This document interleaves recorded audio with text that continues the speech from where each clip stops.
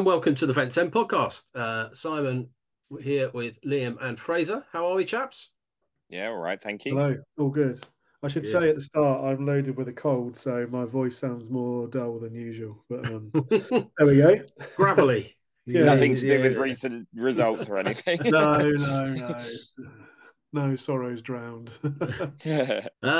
Well, talking of recent results, we've got quite a bit to catch up on. I think the last pod we did was after the Reading game, and since then 6 games, win loss, win loss, win loss. So I think if we're predicting the next game, that should be a win. If we're carrying on in the same vein. So yeah, 6 games for the men, 2 for the women, 2 league wins. But quite a bit to talk about in terms of those games, injuries, recalls, good luck, bad luck. I mean, there was an old blues singer, I don't know, one of these silly names, Jelly Bean or Fruit Salad Johnson or whatever. If it wasn't for bad luck, I'd have no luck at all. And it just feels like that at the moment. We're getting players, 1 or 2 players come back and then get injured and off they go, and Beadle gets recalled, and it's where should we start? Yeah. Firstly, if it is a win, in terms of the run of form, I hope that is ignoring tomorrow's game. Oh, yes. Okay. Yeah. Couldn't give a toss about winning that one. That doesn't count. Before we were recording, Liam, you mentioned a very valid point. The Northampton game, the Cambridge game, the Derby game, and the Charlton game all won or lost with very late goals. And if they'd have all been draws, that's 4 points. As it is, we've got 6. I think we've seen the real fickle behaviour of football fans, and we are, like, on this pod, we are a big contributor to that. But each time we've lost in the last minute, it's like, oh, the wheels have come off and rah rah rah. And each time we've won, it's been like, great, let's use this as everything's brilliant. And then you've got the weekend's game where we conceded 6, and I got a little bored with hearing, oh, but should it have been a penalty? It probably was one, but we should have had X in previous game. We lost 6-2. That's fine. We lost 6-2 to a team who are doing well in the league above us. It's not the worst thing. We've got a threadbare squad. And let's remember, we lost 6-1 very early on in this season and then went on one hell of a run. So, it's not the be all and end all. I guess the fact it's January and, players are going out, returning to parent clubs is the part of me that sort of that my eyes go to the most. And certainly Stan Mills, he's been such a big part of the season. Kyle Edwards looks so exciting. Beadle's been there throughout. But it's about what the club can do to replace those. Yeah, absolutely. It feels a bit like a reset. It feels now that, with Buckingham coming in halfway through or midway through the first part of the season and having to deal with the players that he's got and can't really do anything. Joe Bennett came in, but there's not a lot you can do between transfer windows in terms of player recruitment. He's had a lot of injuries to deal with, that you now feel, right, okay, like you said, that's kind of 3 loan slots there for players to come in and potentially be first choice players. If we can get good recruitment in this transfer window, it gives him a chance then to put his mark on the team. And we've got that same head of recruitment that we were all buzzing about in the summer. There's no reason we can't do the same thing. And who knows? Listening to the dub earlier, they were talking about Cumming being the goalkeeper. Yeah. Coming.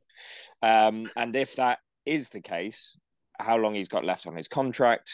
Is it worth putting in a bid and buying him instead of trying to loan him short term and see if we can poach him in the summer? We might as well put in the offer and all of that stuff.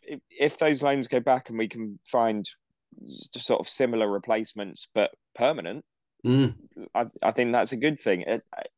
I think I'm mainly sad about Stan Mills. Beadle seemed inevitable, but Stan Mills has just been one hell of a player, hasn't he? And yeah, him and Goodrum sort of seemed to be pushing each other, and one would do something and then the next would have to step up and do something even better, and it's been really exciting watching them. So to see that happen to, you know, such a young promising player who was probably going to see out the season with us. Yeah, on his first loan, and for it to end like that, yeah, I mean, send him our best wishes if anyone's listening who knows him, you know, pass those on. It looks like it was, you know, sounds like a nasty injury, certainly season ending, and just hope, touch wood, that Everton can get him well again, get him fit again, and, you know, he's young enough, and, you know, he can repair and have a career. Well, it's interesting. We're talking about visiting for you know, the end of a loan. The Kyle Edwards one is an interesting one. It's being reported that although the loan has been ended, he's going to stay and do his rehab here at Oxford. I think he's settled locally, with family, living here. So I guess rather than the upheaval of then having to not only do your rehab but go and try and find somewhere to live, that he's staying here. So that could be an interesting one, in that his contract with Ipswich was a 3-year contract, runs out in the summer. It might be one that we look at for next year, you know, if we help him with his rehab, if he was enjoying his time here. And Ipswich could well be in the Premier League next season, so it's possibly then he's not a player that they're looking at long term. He could be one for us for next season. Yeah, I think if they're near the bottom, you probably look at that and go, wow, he's going to, if they go down, he'll be a first-team regular for them next season. But in the short glimpses we saw, he looks like a wonderful footballer. Yeah, he looks really good. So that's why it was he was one you saw him for 5 minutes and instantly thought, please don't get injured. Yeah. Same thoughts with Greg Lee as well. Guess what happened? Yeah. It makes you wonder now, because, you know, it seems inevitable that Bennett will extend his time at Oxford. Does that mean that you're looking for Greg Lee to come back and play more as a winger? Which sounds brilliant. Yeah. Possibly. Well, adding, you know, it's been bad news all day, it seems to be, with players going back and the injuries and stuff. And there was one good news story on the club website to say Greg Lee will be available this weekend for the Carlisle game. So absolutely, you know, that's one positive. Yeah, I think him bombing forward, with the lack of wingers now that we, you know, in the squad, we've got players who can play on the wing but aren't absolute wingers. Yeah, Greg Lee could do that job, no problem at all, and you know, do it well. Yeah, it's just making sure, and I know that it's their jobs. They will be very careful with it, but making sure that no one is sending them back early to plug holes. Like, it's a game in a competition we don't care about as fans. Yeah, you know, maybe the club do, but surely the league comes first, and you go, well, you know, don't rush him back and risk an injury. Play a youth team player. Yeah, if we go out, we go out. It's and especially with the weather. I know it's a silly thing to say. Well, you know, they must warm up, but muscle injuries when it's 1 degree and it feels like -5. You know, we saw that with Greg Lee's injury initially, and with Marcus Brown as well. It just felt like, is this really a good idea? It's freezing cold. Do we not give him another week and maybe see what... I know it's the winter and they play football outside, but equally there's a little bit of a, like you say, is there any reason to risk? Yeah, and the EFL's billing of this tournament format was to get Premier League youngsters ready for games, so we'll do the same with ours. Yeah. Thanks, bye. Obviously, if we can win it, brilliant. But yeah, you know, well, I say that we were talking before we started recording. It's a game that none of the three of us really care about, but I was saying every time the game actually starts, I am looking at Twitter and thinking, come on, we can win this.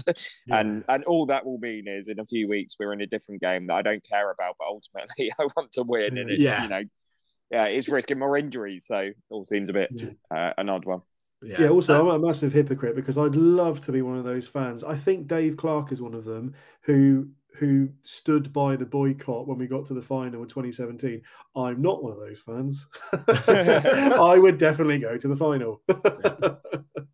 I know fantastic Mr. Ox is one that has boycotted the whole thing and Oh, will okay, continue fair to do play. so. There's more than one. Well So done. hi to him. Actually, hi to Tim as well. Hi, Tim. Hi, Tim. And Shane as well. Rolsey, if you're on your row machine, right, Paul, go on, stroke. He did say he listens while he's. Some this said is stroke. not. No. He listens This in is the a completely gym, different apparently. podcast. Yeah, he listens in the gym, and he said, he does about 45 minutes on the row machine, which is fair play to him if he's doing that. And if he's listening now, go on, mate. Go on, Paul. We won't cover all the games in detail, but just sort of picking a few Just the bits ones we won. just the ones we won. Well, yeah, Mike Harris getting goals in the last two games. Yes.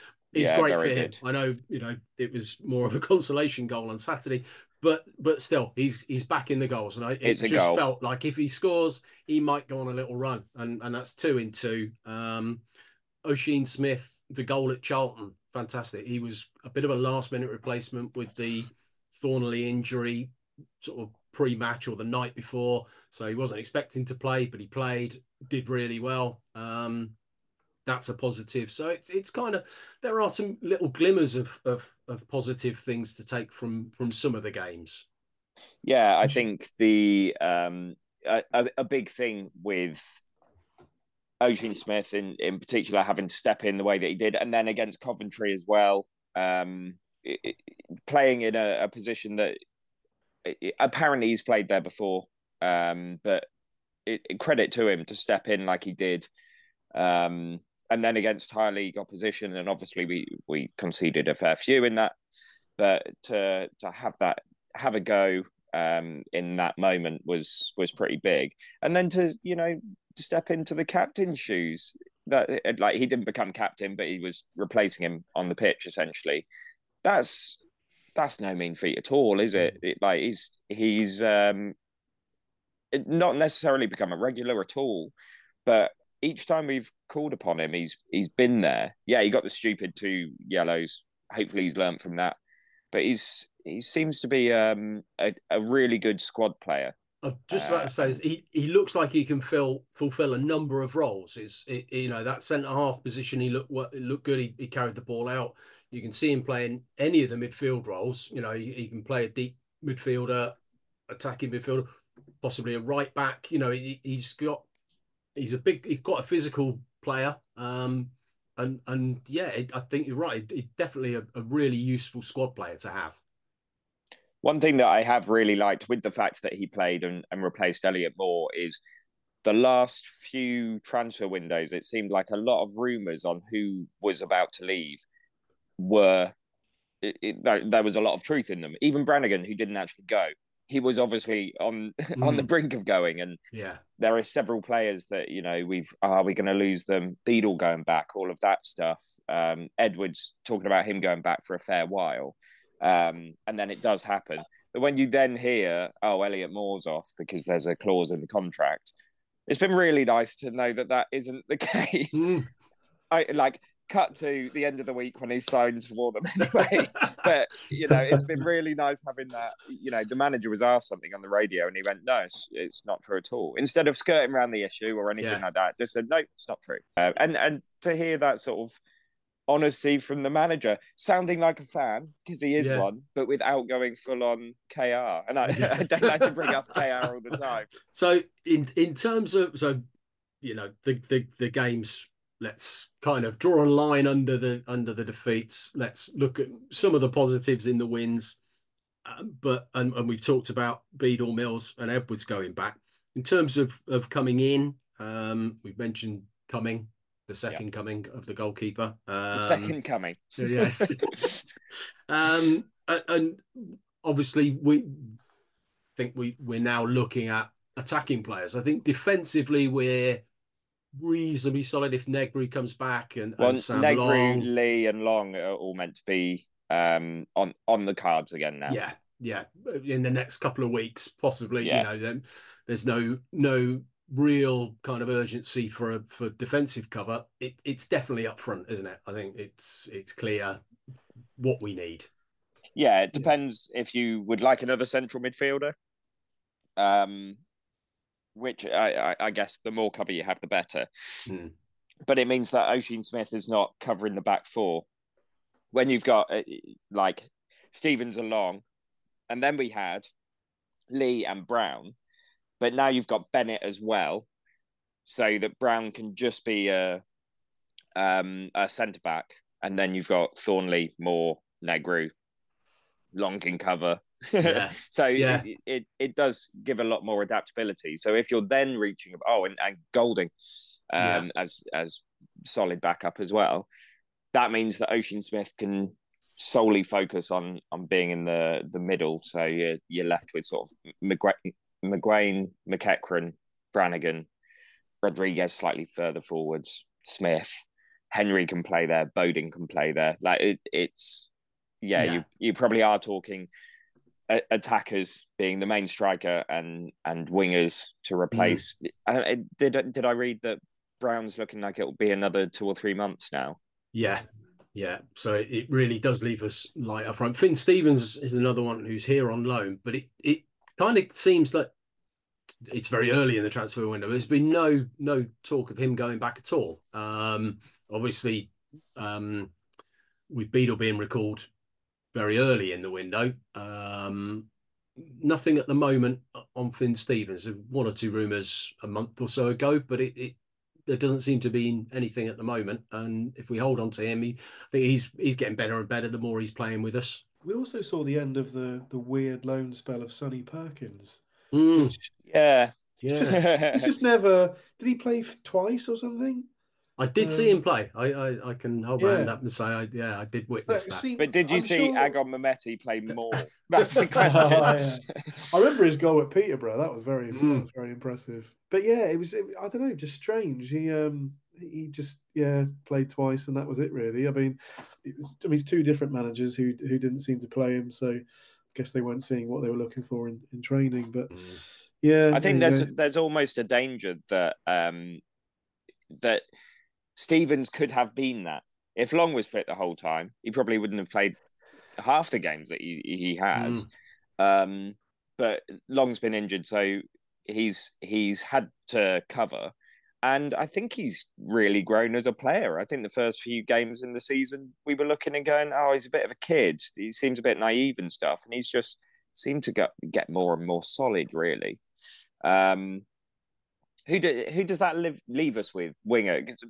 Winger-wise, we've got Goodrum, we've got Murphy, we've got Lee, in terms of, like, 2 of those are just recovering. And then you're into the youth team, really, aren't you? Or like, again, Bodin and Henry have played. Yeah, but if you want pace, if you want something, Henry's your man. It should be said as well, Josh Murphy, who was starting to look really good when he got injured. So, as you say there, Liam, he's coming back in 2 weeks. The website saying hopefully Greg is involved for the Carlisle game, Josh Murphy as well. If not, then Josh, Sam and Stefan should be back in training the following week as we build towards Northampton. So it looks like Greg Lee for the Carlisle game, possibly Josh Murphy, but if not, then Josh Murphy, Sam Long, Stefan Negru in time for Northampton. So, and whatever signings we get in, I think,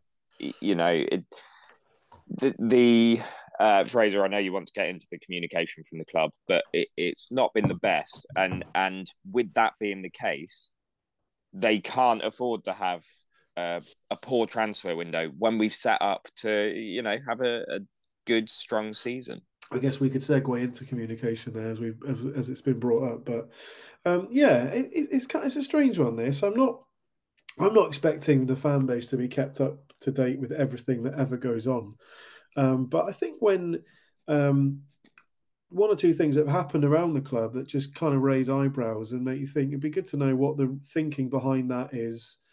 The one that has been widely talked about now was the Michael North and Sue Trafford selling merchandise. I think it's old merchandise, isn't it, from past seasons, programs, scarves, flags, that sort of thing, that was going to the community trust.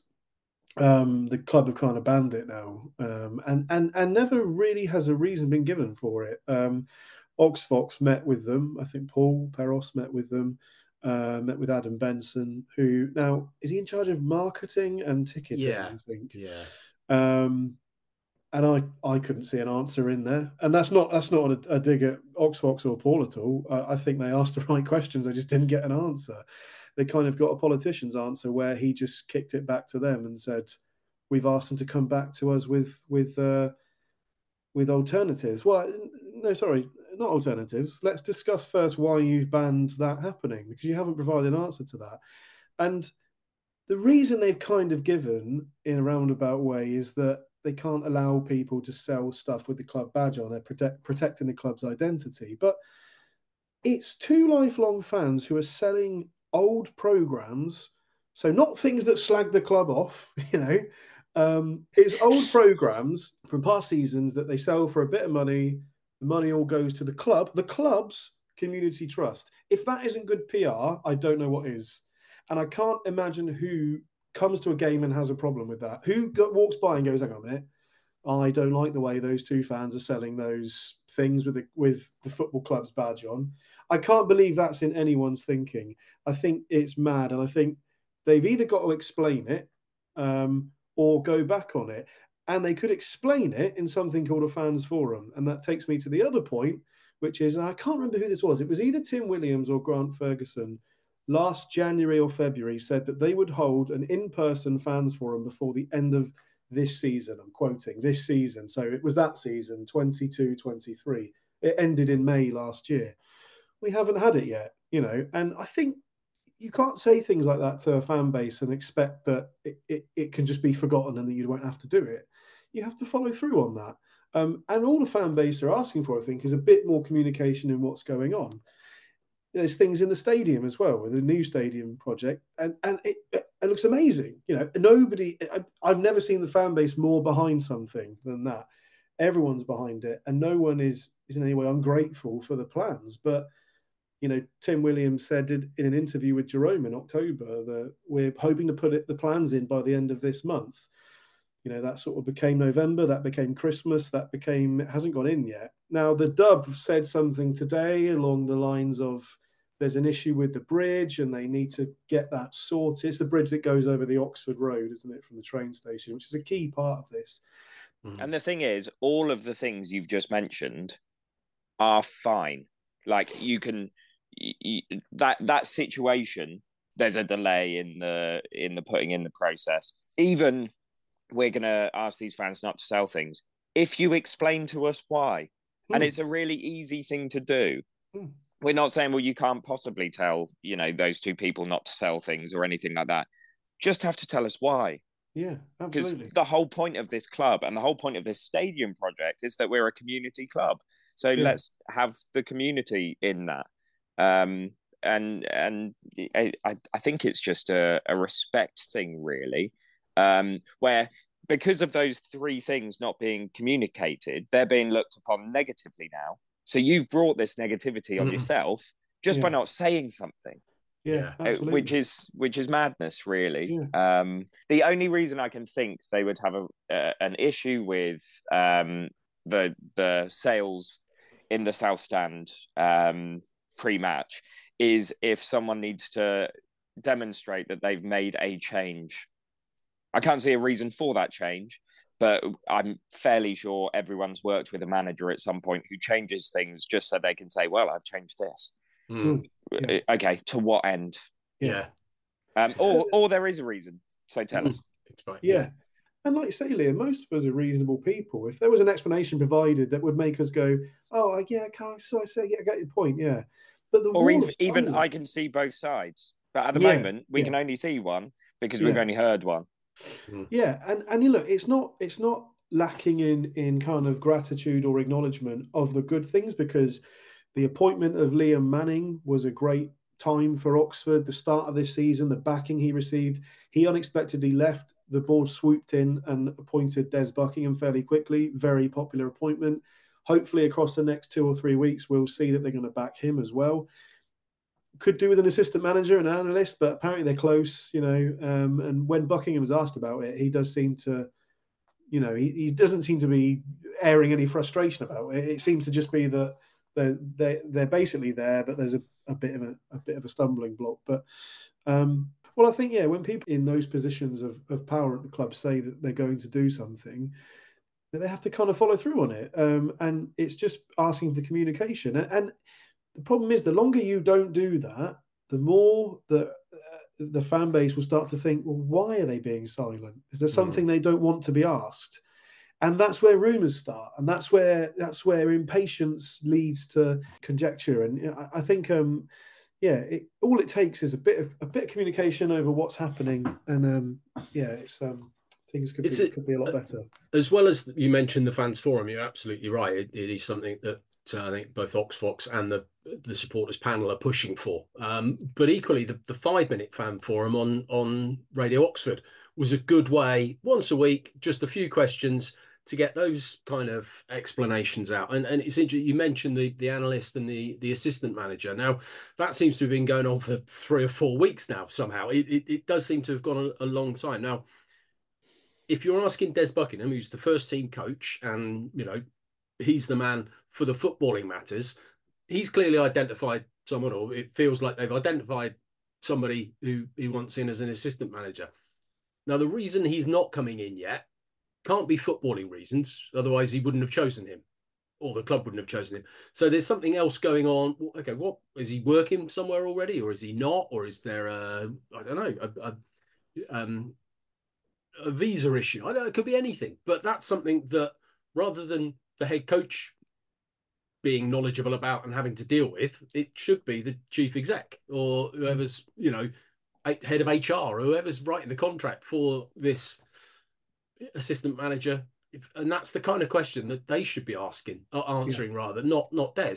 Des shouldn't be on his, and that's something I think the 5-minute fan forum was very good at. There were the odd frivolous question, but a lot of the questions, or 90% of the questions, were relevant. And there were, whether it was Carl back in the day or Neil McWilliams that was answering them, it was a good way for people to get a quick answer to a question. And you're right. But even if that is with the first team coach, it's outside of a game. I think it's really different than at the end of a game, any movement on this. And he's probably had the curse of the fact that we've had a lot of games very close together. So I feel like I've heard that interview 8 or 9 times. It's because we've had so many games in that time. Yeah. And, you go back to the era of kind of Mark Ashton doing the job Tim Williams currently does. He did that Ask Ashton feature. Now, you might sit there and think, but the team were doing very well. That's not true. Michael Appleton's first season, for a lot of it, the team were doing awful. And the Ask Ashton 5-minute fans forum feature was a real kind of, what's the word I'm looking for? Reassurance to the fan base of, well, this is the reason for this, and this is why that happened. That wasn't great, but this is the reason for it. And everything becomes calm again because someone just talks. And we're all adults, most of us. We can all kind of take on information and say, I can see that, I can see this. And again, I'll balance all of this out with a lot of the great things the club has done in the last year. Could any of us really have dreamt up until 2 years ago, of seeing that kind of stadium video? We all thought we'd be in the Kassam forever, and it'd just be this awful, horrible place to be, to call home. And they've provided at least a glimpse of what could be, and no one is ungrateful for that. But it's easy to lose people as well when absolutely. And that stadium, the fans will get behind anything we need, as they did every step of the way. Absolutely. But equally, until there's a ball placed on a centre spot there, and we kick off a game, that it's still a dream. It's still not yet reality. And until that becomes, like you said, there's all the questions about financing and funding and planning and all sorts of stuff that still need to be. We can't go blindly into, everything that the club does is fantastic. You're right. A lot of what they do is fantastic. And Des is hopefully going to be backed and all of that sort of stuff. But it doesn't mean we can't absolutely question when we need to. Yeah. So that was comms. Yes. Tick. I think there should be someone. Realistically, someone from the club should listen to things like fan-led podcasts, should listen to the Dub, should listen to anything that's related to the club, just to know, what the fans are thinking. Yeah. I just think it makes sense to it, because it's really easy to wait until an email comes your way, but then that's a very filtered view on things. But to get what the general fan base are feeling, go into the stands and chat to people and listen to things like this. Listen to the phone-ins after the show. Don't ignore that. It's there, and it's a free gift for you. Yeah, we're saying what a lot of fans want. Yeah, if we're customers, you can provide it. Yeah, it's customer feedback, isn't it? It's immediate. Yeah, no, absolutely. Obviously, we've mentioned the men's team, and 6 games, I think, since the last pod. The women's team have been taking it nice and easy. Only had 2 games, but an 8-0 win in the league against Billericay before Christmas, and then a fantastic win against Ipswich on Sunday this weekend, just gone. 10 women for most of the second half. We only had 10 players and got a 1-0 win against Ipswich. Hopefully that'll. We've been saying this for just about every pod because they've just not been playing. But let's get the season going and start picking up results and pushing towards the top. For anyone that isn't aware of how good Ipswich are, that is one hell of a result. Yeah, that is incredible. I'm sure a lot of people are aware of it, but that is one hell of a sort of signal of intent. Because this season we're not that top 2 or 3 side that we have been the last few years, but here we are on 19 points. We win our games in hand. We're still 5 points off top, unfortunately, but we're talking about Ipswich, who have been battling out for top spot the last few years, and their budget is big. And the league's changed, and lots of budgets are big this time, but we've gone toe to toe with one of the big sort of clubs down there, and sort of come out on top. And as you say, down to 10 for most fit as well. I mean, one thing I must I admit I find it difficult to get to Sunday games with the women's team.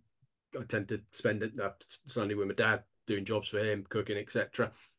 There are, and if other people are the same with weekends, there are a couple of Tuesday night games at home coming up in February and March, which I'll definitely get to, and that might be something for other fans who, let's say, find a Sunday afternoon not necessarily as easy to get to, but actually a Tuesday night or a Wednesday night, depending on when they are, in February and March, a couple of home games there. So definitely some big games coming up at home as well. We've got Portsmouth at home and MK Dons. It's always a bit of rivalry there, and yeah, it's a positive story.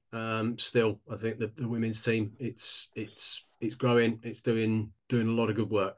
For anyone who in any way has a soft spot for the National League days, where it's sort of small stadiums and you can, have a beer or, stand and watch a game with a cup of tea, all of that stuff, and sort of feel really part of the club. I've really enjoyed going to the women's game for that reason. You're right down, you're on pitch level. It's nice without having to watch Hayes and Yedding with 10 players behind the ball. Yeah. Do we should do a pod on this, a special one day, but there were parts of the non-league era that I absolutely loved. Basically what you were just saying, Liam. Yeah.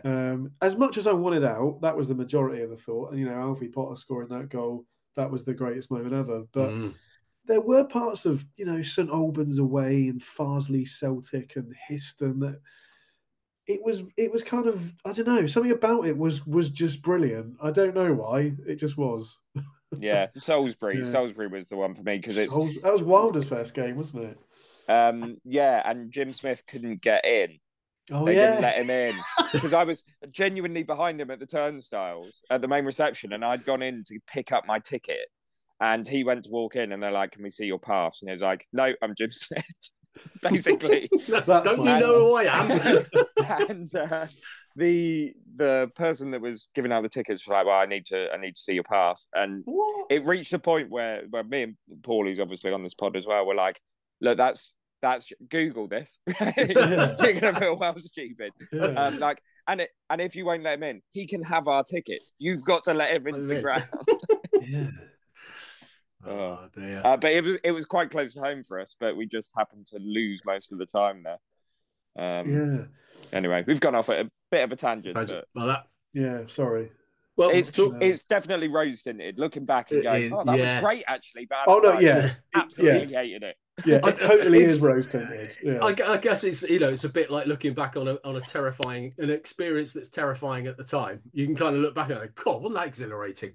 Whereas actually, if you'd fallen off the cliff instead of not falling off the cliff, it would have ended quite badly. You know? So it's that kind of we're out of it now, so we can look back on it with some kind of fondness. But talking about that kind of atmosphere around that game, being in non-league and the kind of atmosphere. Maybe a touch on the atmosphere at games at the moment, and there seems to be kind of maybe understandably some criticism of the atmosphere at games at the moment. I think the averages are way up on previous seasons. Really good averages in terms of crowd numbers. I don't know, something I at the game on Saturday at Coventry.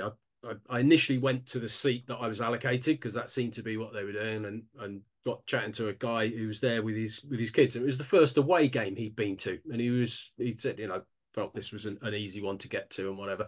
So, but it's what's the atmosphere like at away games? He said, because it does seem at the moment at home, it doesn't seem quite there at the moment. And I kind of said, I don't know if maybe it's the style of football. This isn't to denigrate the style of football. If we were getting the ball forward really quickly and run it at players, that's when you get off your seat. And you do wonder whether the patient build-up, rather than, standing and, go on, there's a certain amount of almost sort of like that chin stroking. Okay, how are we getting on? Yeah, this is interesting. But it's not something that necessarily immediately gets fans going. Does that make sense?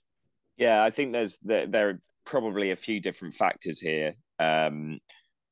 Some of it is we're doing well in terms of league position, so we're selling more tickets, and then they're turning up and not necessarily seeing us blowing teams away. I think that's probably part of it.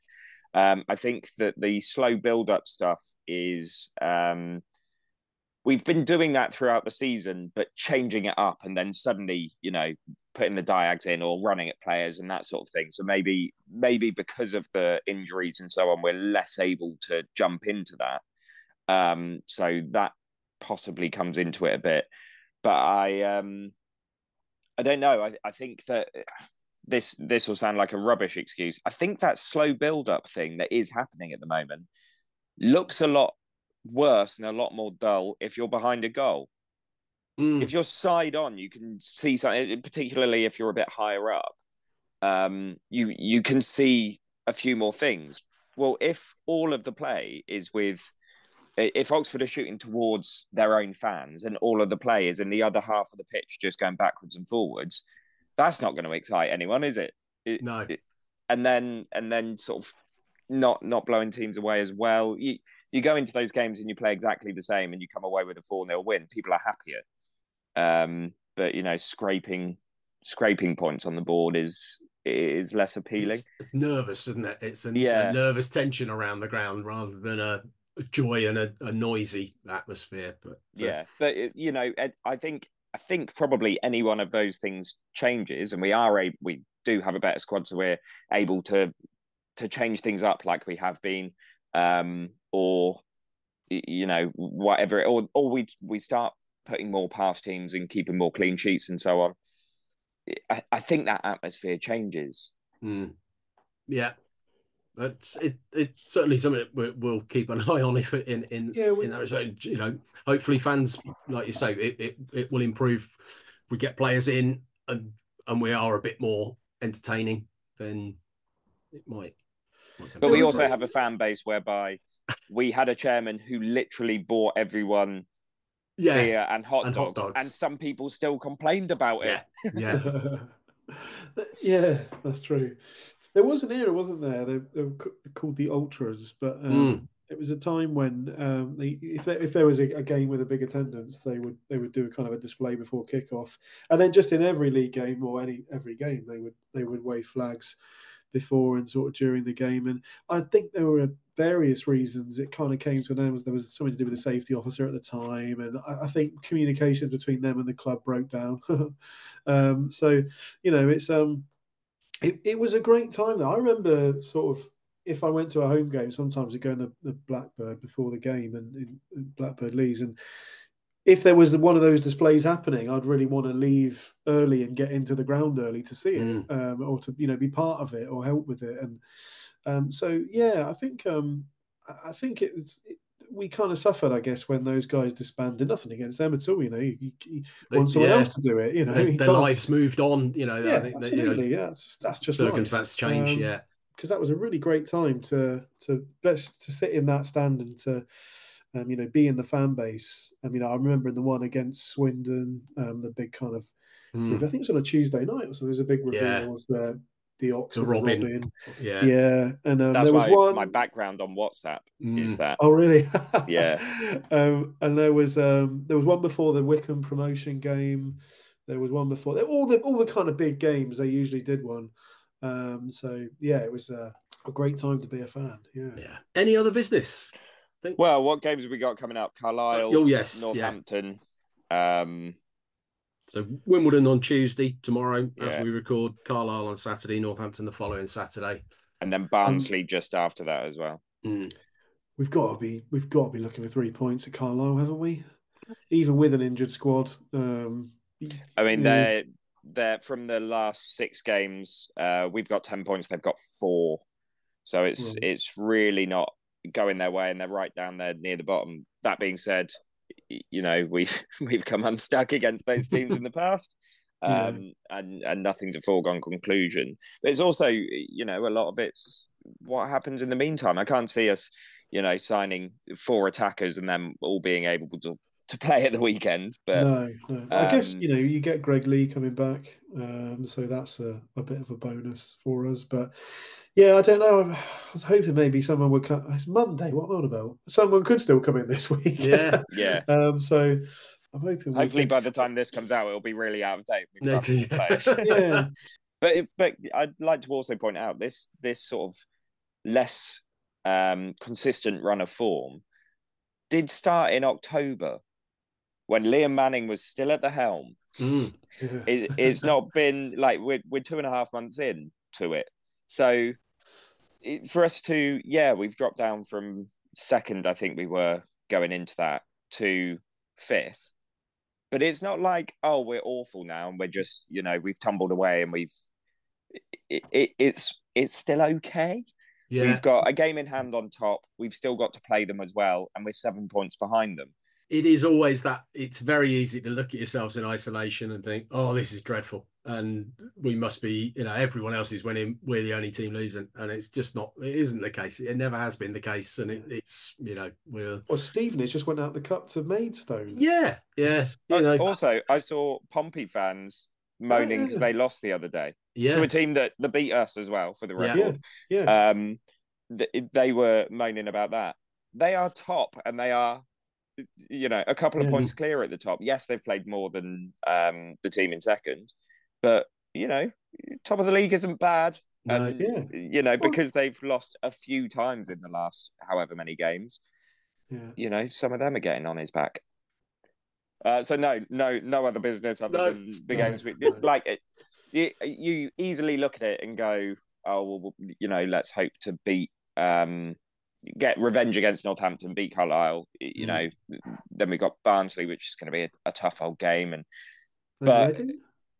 it's easy to look at that and go, wow, 9 or 10 points from that would be incredible. Of course it would, but even if we could guarantee 7 points, they wouldn't come from where you expect them to. No. It's that is the Fence End insight. We've not done any sort of statistical stuff this month. I think And one quick shout out: Tyler Goodrum's equaliser against Cambridge on Boxing Day was a wonderful goal. Yeah. I don't think we mentioned it, but it was a lovely goal. And yet, McGrain's was, I would say, rightly goal of the month. Yeah. Phenomenal strike. Oh, yeah. No, but we should also probably mention, I've said it a few times and wasn't at the game. I think that against Coventry is the first game Goodrum has scored in that we haven't won. I might be wrong with it, but I think that was the first time that was the case. Yeah. And I put it in the Fence End chat when he scored against Northampton. I was like, every time he scores, we actually win, and then we went on to win it. Yeah. And then he ruined that against Coventry. As soon as it went in, I said to my wife, well, that's that ruined then. We're not beating Coventry. You've got to do that thing where you add on in the league. Yeah. On a Wednesday. And it gradually gets smaller and smaller and smaller. Yeah. That's humble. Anyway, well, Happy New Year to all the listeners. Happy New Year to you chaps. We'll be back in a game or two's time. Hopefully with positive news about signings, positive news about results, and positive news about injuries. Injuries, stadium, communication, everything like that, and everything on the up. But until next time, thank you for joining us. Look after yourselves, look after each other, and we'll see you next time. Bye-bye. Bye, Tim. Bye, Tim. Bye. Just in case it gets cut.